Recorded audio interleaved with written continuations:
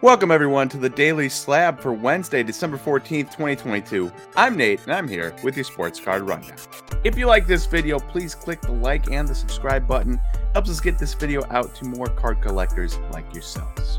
All right, our first section for today is the Trender, and we're talking NFL QBs here, and disappointing NFL QBs, really. That's Kyler Murray. So Murray just played last night, and he suffered a non-contact injury to his knee. Rumored to be an ACL, but as of this recording, we don't know yet. We might know by the time you're watching this, but as of this recording, we don't know yet. But a non-contact knee injury, generally always serious. He's likely going to miss the rest of this season. He might miss some of next season, and that's a tough blow for Murray. That's a tough blow for the Cardinals because they just signed him to a 5-year, $230 million deal. And if it wasn't bad enough that he's going to miss the rest of this season and maybe potentially some of next season, it's that his stats also weren't very good and the Cardinals weren't very good. So on the year, he ranked 20th in passing yards. He ranked 18th in touchdowns, tied for 18th in touchdowns, and of passers that have 1,500 more yards passing, he ranked 23rd in passer rating. There's only 32 teams in the NFL, so ranking 23rd in passer rating is well below average. Not exactly where you want your $230 million man to be. And those poor stats led the Cardinals to a 4-9 record, which is so bad they are currently in place for the 6th pick in the NFL draft. And with no Kyler Murray for the next couple of weeks, potentially, it probably won't get any better. And so for me, anyways, I look at it and I say, man, that's tough to be a Cardinals fan right now. You've grabbed DeAndre Hopkins, you grab Hollywood Brown, you sign Kyler Murray, and then you have this disappointing year, and then he gets injured. That's a tough scene, and his cards have also been a tough scene. We're looking at his 2019 Select Silver Field Level PSA 9, and that's dropped 86% in the last year. Now, obviously, Silver's non-numbered cards have dropped their fair share no matter what. I get that, but 86% in a year for one of the young up-and-coming QBs in the National League or the NFC. It's tough because a lot of the QBs in the NFC were old. Rodgers was old. Matthew Stafford is kind of old. Tom Brady is old. Russell Wilson, when he was in the NFC, was old. And now you go to, there's not a ton of young, promising guys. Justin Fields is promising. Kyler Murray was promising. And now you're injured and having a poor year. Tough scene for Cardinals fans. Tough scene for Kyler Murray. And he is our trender of the day. And next up and last, quick one today, two-parter, is our Who's Hot, Who's Not. And our Who's Not is prospects. So we talked about prospect prices yesterday and went in accordance with Trey Turner Bowman Chrome Gold autos, right? Well, today we're talking about prospects because I was reading an article by Ken Rosenthal on The Athletic, and he was talking about how the Cardinals were going after Sean Murphy before the Sean Murphy to the Braves deal happened yesterday, in which the Brewers finagled their way in. We talked about that. Well, he talked about that deal in which the Cardinals offered a package, right?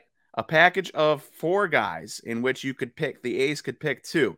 And 2 of the names were Dylan Carlson and Nolan Gorman. You probably, if you follow baseball, you likely all know Dylan Carlson and Nolan Gorman. The players the A's wanted were Lars Nootbaar, Brendan Donovan, and Gordon Graceffo. Now, Lars Nootbaar was worth 2 wins above replacement, according to Baseball Reference last year. Brendan Donovan was worth 4.1, so they're very nice players. And Graceffo was currently the 79th ranked MLB prospect by MLB Pipeline. So it's a good package, but we're talking about specifically Nootbaar and Donovan, who were never on any publication a top 100 prospect at any point. Dylan Carlson was number 13 by MLB Pipeline pre-2021. Nolan Gorman was number 33 pre-2022 by MLB Pipeline, and probably higher than that at some point last year. I just couldn't find it because they changed up the lists, and you can't find middle of the year lists. Those are 2 top 35 prospects, and likely Nolan Gorman moved up quite a bit. I can't remember now, but I'm guessing 2 top 25 prospects at one point. And the A's would have rather had Lars Nootbaar, Brendan Donovan, and Gordon Graceffo. And the point I'm trying to get to is that it's not worth prospect hoarding. Whether you're a fan of a team and you're like, I can't trade Sal Frelick away, he's going to be a future superstar. Well, you would have thought number 13 prospect in all of baseball, Dylan Carlson, would have been a future superstar. And yet the Cardinals were willing to trade him away with Nolan Gorman. Not by himself, with Nolan Gorman, 2 top 25 prospects. So don't prospect hoard, and that stretches to cards also. You know, you buy your cards. Oh, Jordan Walker is a top 10 prospect. Jackson Chourio is a top 10 prospect. Francisco Alvarez is the number 1 prospect in baseball. He's guaranteed to be a star. Not so fast. Not a guarantee at all. And case in point is that the Cardinals were more willing to trade Dylan Carlson and Nolan Gorman than they were Lars Nootbaar and Brendan Donovan. If you would have told me that in 2021, I would have been flabbergasted. If you would have told me in 2021 that those 2 guys would have fetched you only Sean Murphy, I would have been flabbergasted.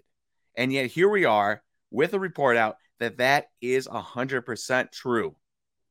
So when you are looking at cards, don't think that your prospect is a guaranteed home run. If you're making money, you're making money. It is okay to sell, because sometimes you might wake up and your prospect might be worth less than Lars Nootbaar. Think about that for a second. And it plays out in cards too. We're looking at Lars Nootbaar Topps Chrome Logo Fractor Auto. Now, I know this is a little bit more rare than the Topps Chrome Autos, but he doesn't have a Topps Chrome Auto. So his Logo Fractor Auto last sold for $42 on December 11th. Dylan Carlson's Topps Chrome Auto last sold for $36 on December 11th. Now, there's a difference maybe in a print run there, but that's one of the more expensive ones. I saw a PSA 9 that sold for like $21 of Dylan Carlson. So not only is he less valuable in real life, but he's less valuable in cards also, and nobody would have guessed that in 2021. And so that's my main point. You just don't know with prospects. Sometimes they're valuable, sometimes they're not. And if you can make money on them, it's worth making the money and moving on, because you really don't want to wake up and find out that your prospect is less valuable than Lars Nootbaar.